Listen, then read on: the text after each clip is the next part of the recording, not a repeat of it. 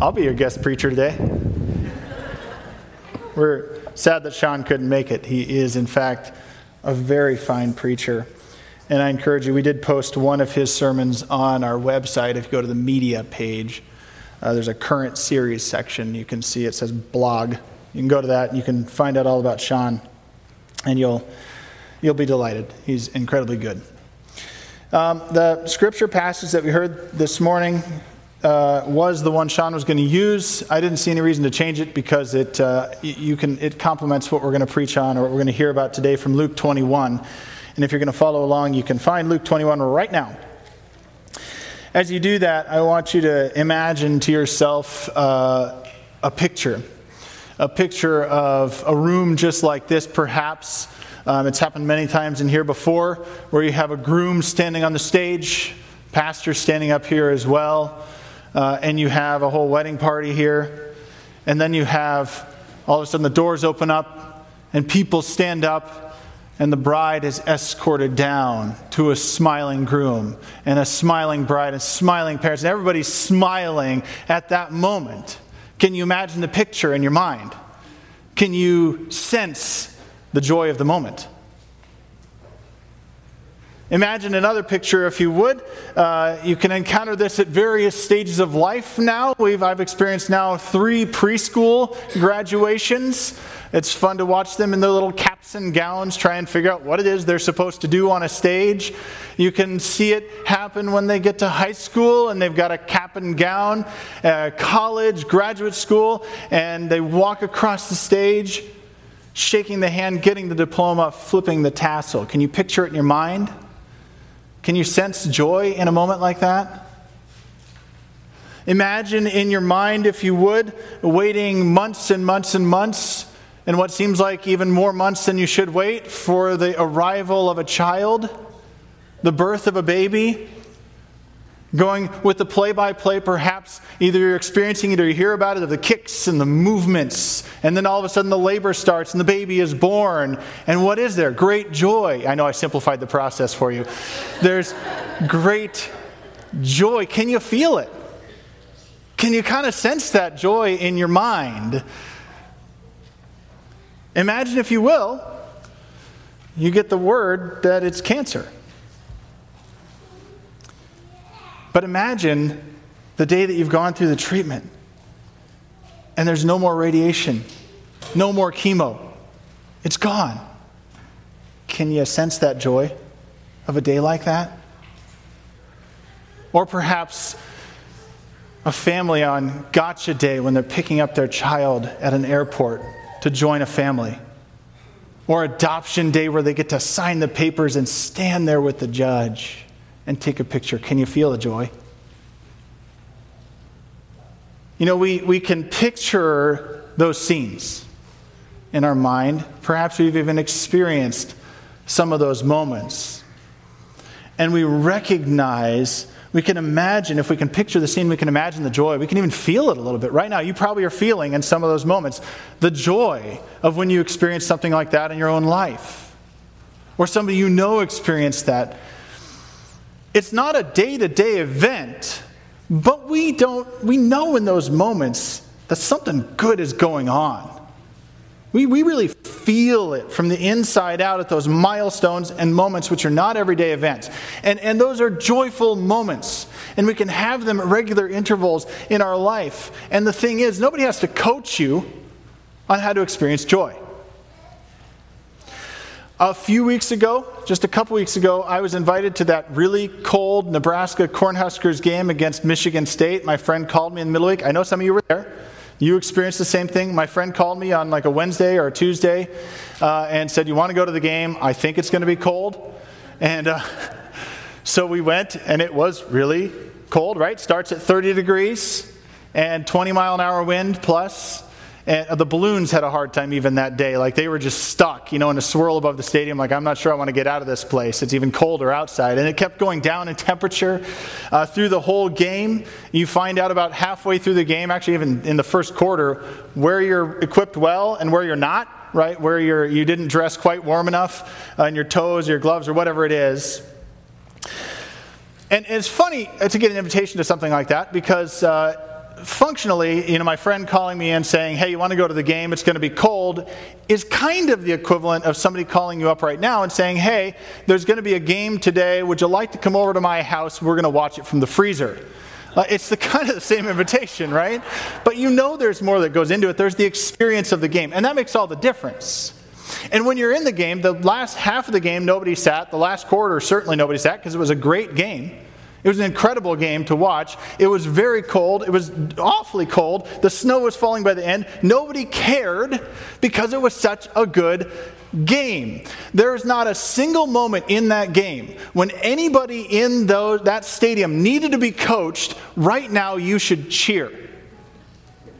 Right?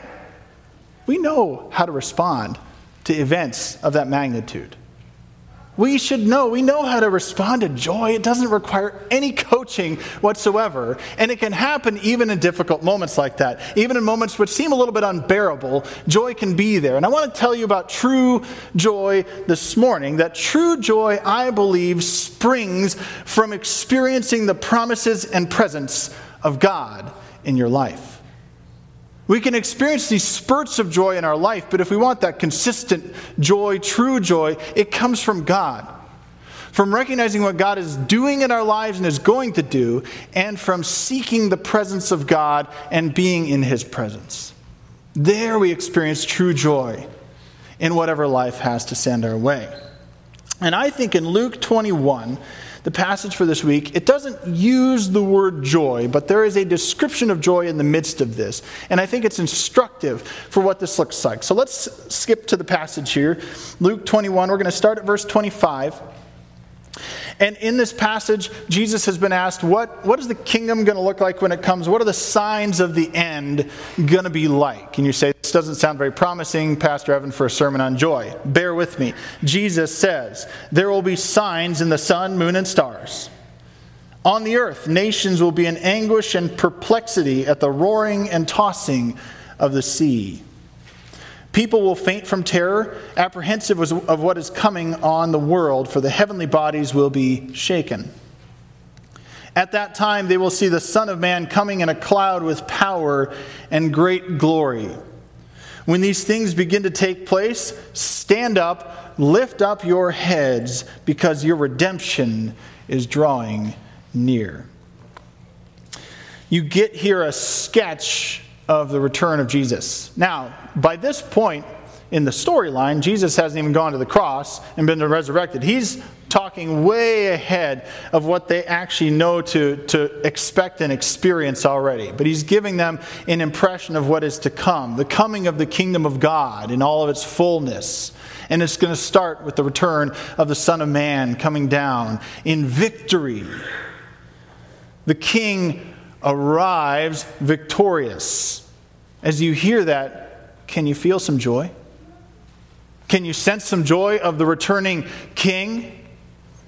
He says, redemption, your redemption is at hand at this point. If you know the Son of Man, that's what's going to happen. What does that mean? Sin, evil, pain, suffering, whoosh, gone.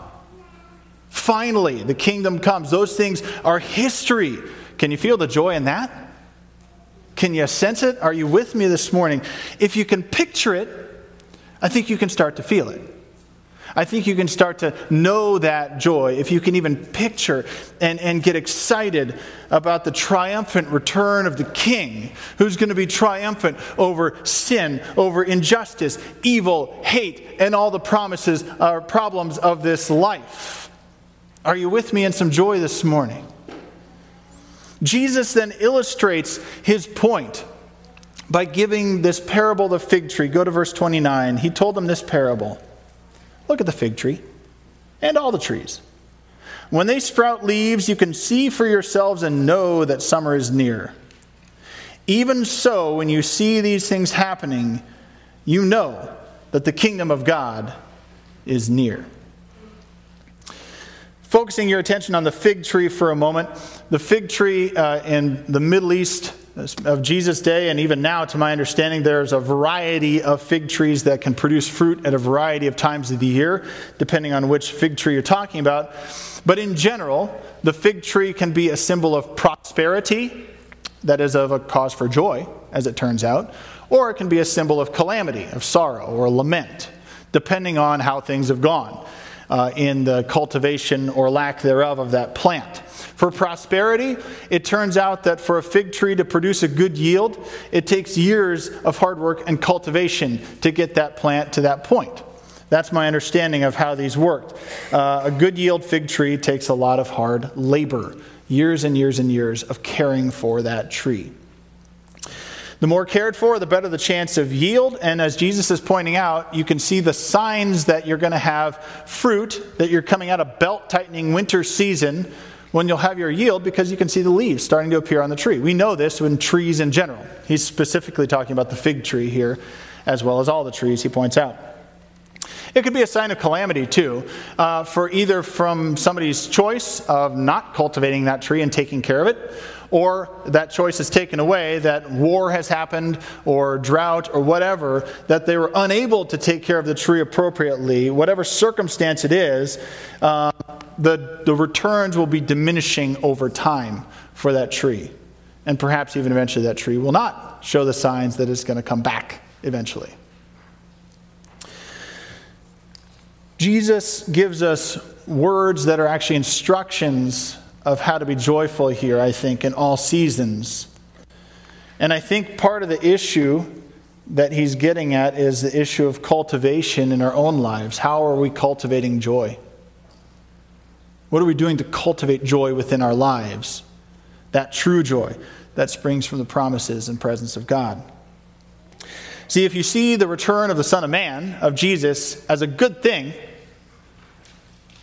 then this is going to be a cause of great joy and something that needs to be built and cultivated in you to make it even a greater day when it comes.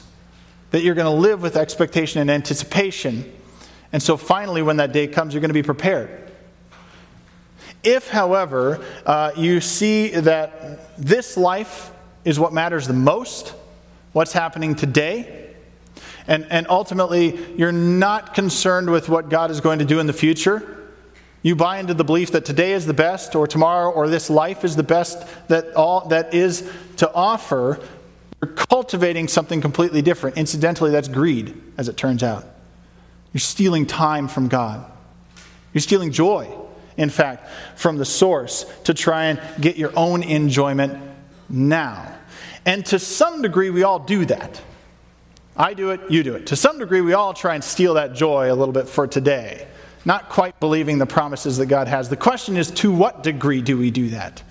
And how can we cultivate a life that's looking for that great joy to come, true joy, and begin living that out now? That's really the question here. I think verse 28 is the line that gives us something of a definition of what joy would look like. Jesus says, when these things begin to take place.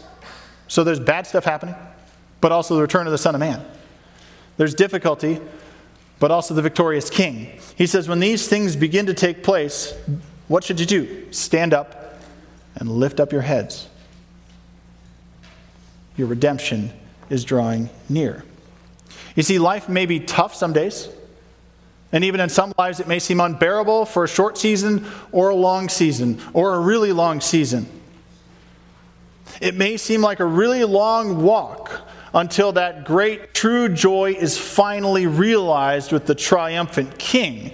But we need to cultivate a life that will be able to stand up and lift your head up throughout what's going on, looking to the return of the great King and living as if he's going to come back. Finding our joy there no matter what circumstances life throws our way. We need to cultivate that kind of joy within our lives. How do you then cultivate that kind of joy? I would suggest this morning, if we're going to talk about how to at this point, it's as simple as input and output. What are you putting in? Because that's probably what you're going to get out.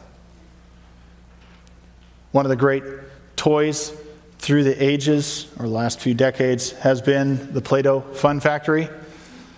It's a cool toy. You can make whatever shape, the star shape, the circle shape, the spaghetti shape, right? All the cool shapes you can make out of that thing. But when you put the Play-Doh in and you extrude it out, What you get on the other end is not something different than Play-Doh, right? It's just differently shaped Play-Doh. What you put in is just a slightly different shape than what you get out, but it's the same material. Same thing happens in our lives, right? Our lives are just a giant Play-Doh fun factory, I guess I'm saying. What you put in is what you're going to get out. If you're not putting in and drawing on our source of joy, you're not going to be a joyful person. I was given this book recently and just discovered it this week sitting on my desk, and it's pretty good. 40 Days to a Joy-Filled Life. I was at a pastor's prayer gathering here in Lincoln. This was a gift that was given to all of us. Very interesting, but I thought there were two things that were very relevant for us today from this by Tommy Newberry is the guy's name. He asked this question. When we're talking about input and output is what we're talking about. He says, is it possible to be joy-filled without thinking thoughts of joy? Is it possible to worry without thinking worrisome thoughts? Can you be afraid without thinking fearful thoughts? Can you remember a time when you were thinking of hope and happiness but felt depressed at the same time? Can you imagine acting loving while thinking bitter thoughts of anger, resentment? The simple answer is no. Right? Is it possible to be joy-filled without thinking thoughts of joy is how he starts that. And so it begs the question as we think about being joy-filled, experiencing true joy, and looking forward to the day when that joy is fulfilled in the return of Jesus Christ and the coming of his kingdom fully and completely. What are you filling yourself with? What are you putting in? What are you thinking about most of the time? What cultivation are you doing in your life with attitudes, actions, reactions, hopes, and expectations? What we cultivate is what we're going to put out, is what we're going to produce. And interestingly, there were two recommendations I thought that were very good. One of them is a string of questions that'll come up on the screen here. Mr. Newberry asks several questions about starting your day. He says, what could I read, watch, listen to during the 15 minutes I'm awake? He talks about setting yourself up right each day. So that what you're filling yourself up with, that's going to set the tone for your day. And if you're doing that every day, that's going to set the tone for your life. So what patterns do you need to set up as disciplines every day? From the very start. And even if you're not a morning person, you can still do this from the very start. What should I be seeing or listening or hearing in the morning? Right away. Also, consequently, what should I avoid at that time? And how even could I prepare myself the night before so I'm set up and I remember, hey, I need to do something that'll actually inspire and spark joy in my life rather than pessimism or something else. Next slide, he asks a few more questions. He says, what could I tell myself the instant I'm awake? Maybe this is a Post-it note moment or something written on your mirror. What should I avoid telling myself in the morning? Right? These are good questions, I think. How do I set myself up to be looking for that true joy and putting that in my life? And third slide, he finally asks, how could I intensify my gratitude? This is a good idea. Just have the list. Write down the things you're grateful for from the start of the day. And how could I use prayer and scripture from the beginning of my day? All of this with an edge towards joy. I think they're good questions that he brings to our attention. And I think one other thing that I was really inspired by that I want to mention to you is he says, now, if you're a worrier, if you're a complainer, if you're pessimistic most of the time, and you look at this and you say, this is really hard, incredibly hard, in fact, to start my day this way, or incredibly hard to stay on task for 15 minutes, he says this. He says, then do one other thing. Schedule one time in your week for 15 minutes where you get to complain and be pessimistic and be worried, and write it down, do all you need to do, and then don't do it again that week. Get it out of your system. Wean it out of your system so that you can begin to be more joyful. What you put in is what you're going to get out when it comes down to it. What are we dwelling on? What are we cultivating? Just like the fig tree. True joy springs from experiencing the promises and presence of God. So we need to cultivate within ourselves. You need to cultivate within you the possibility to see the signs of the kingdom now and to sense joy when you see those. To experience God's presence today through Jesus Christ, that your joy will one day be complete. Let's pray before we go to the table here. Lord, may we be grateful people this morning. And may we not just make this some academic exercise where we think, you know what, it would be better to be joyful. But Lord, can we experience your presence today? We know that where 2 or 3 are gathered, you're in this place. And so God, may we experience you in a real powerful way as we've encountered your word and as we go to your table and receive the elements that you set up. As we put our hands out and receive the body and the blood of Christ, may we get great joy because of that, knowing the promise that stands behind that you have said our redemption is near, that you have said even though things will go wrong in this life and in this world, I walk with you. My presence is with you wherever you go. And God, we find that promise realized when we walk with your Son, Jesus Christ, and choose him. May we choose him today and choose that path of joy through your Son, Jesus. We pray this in the name of that Son who loves us, Jesus Christ. Amen.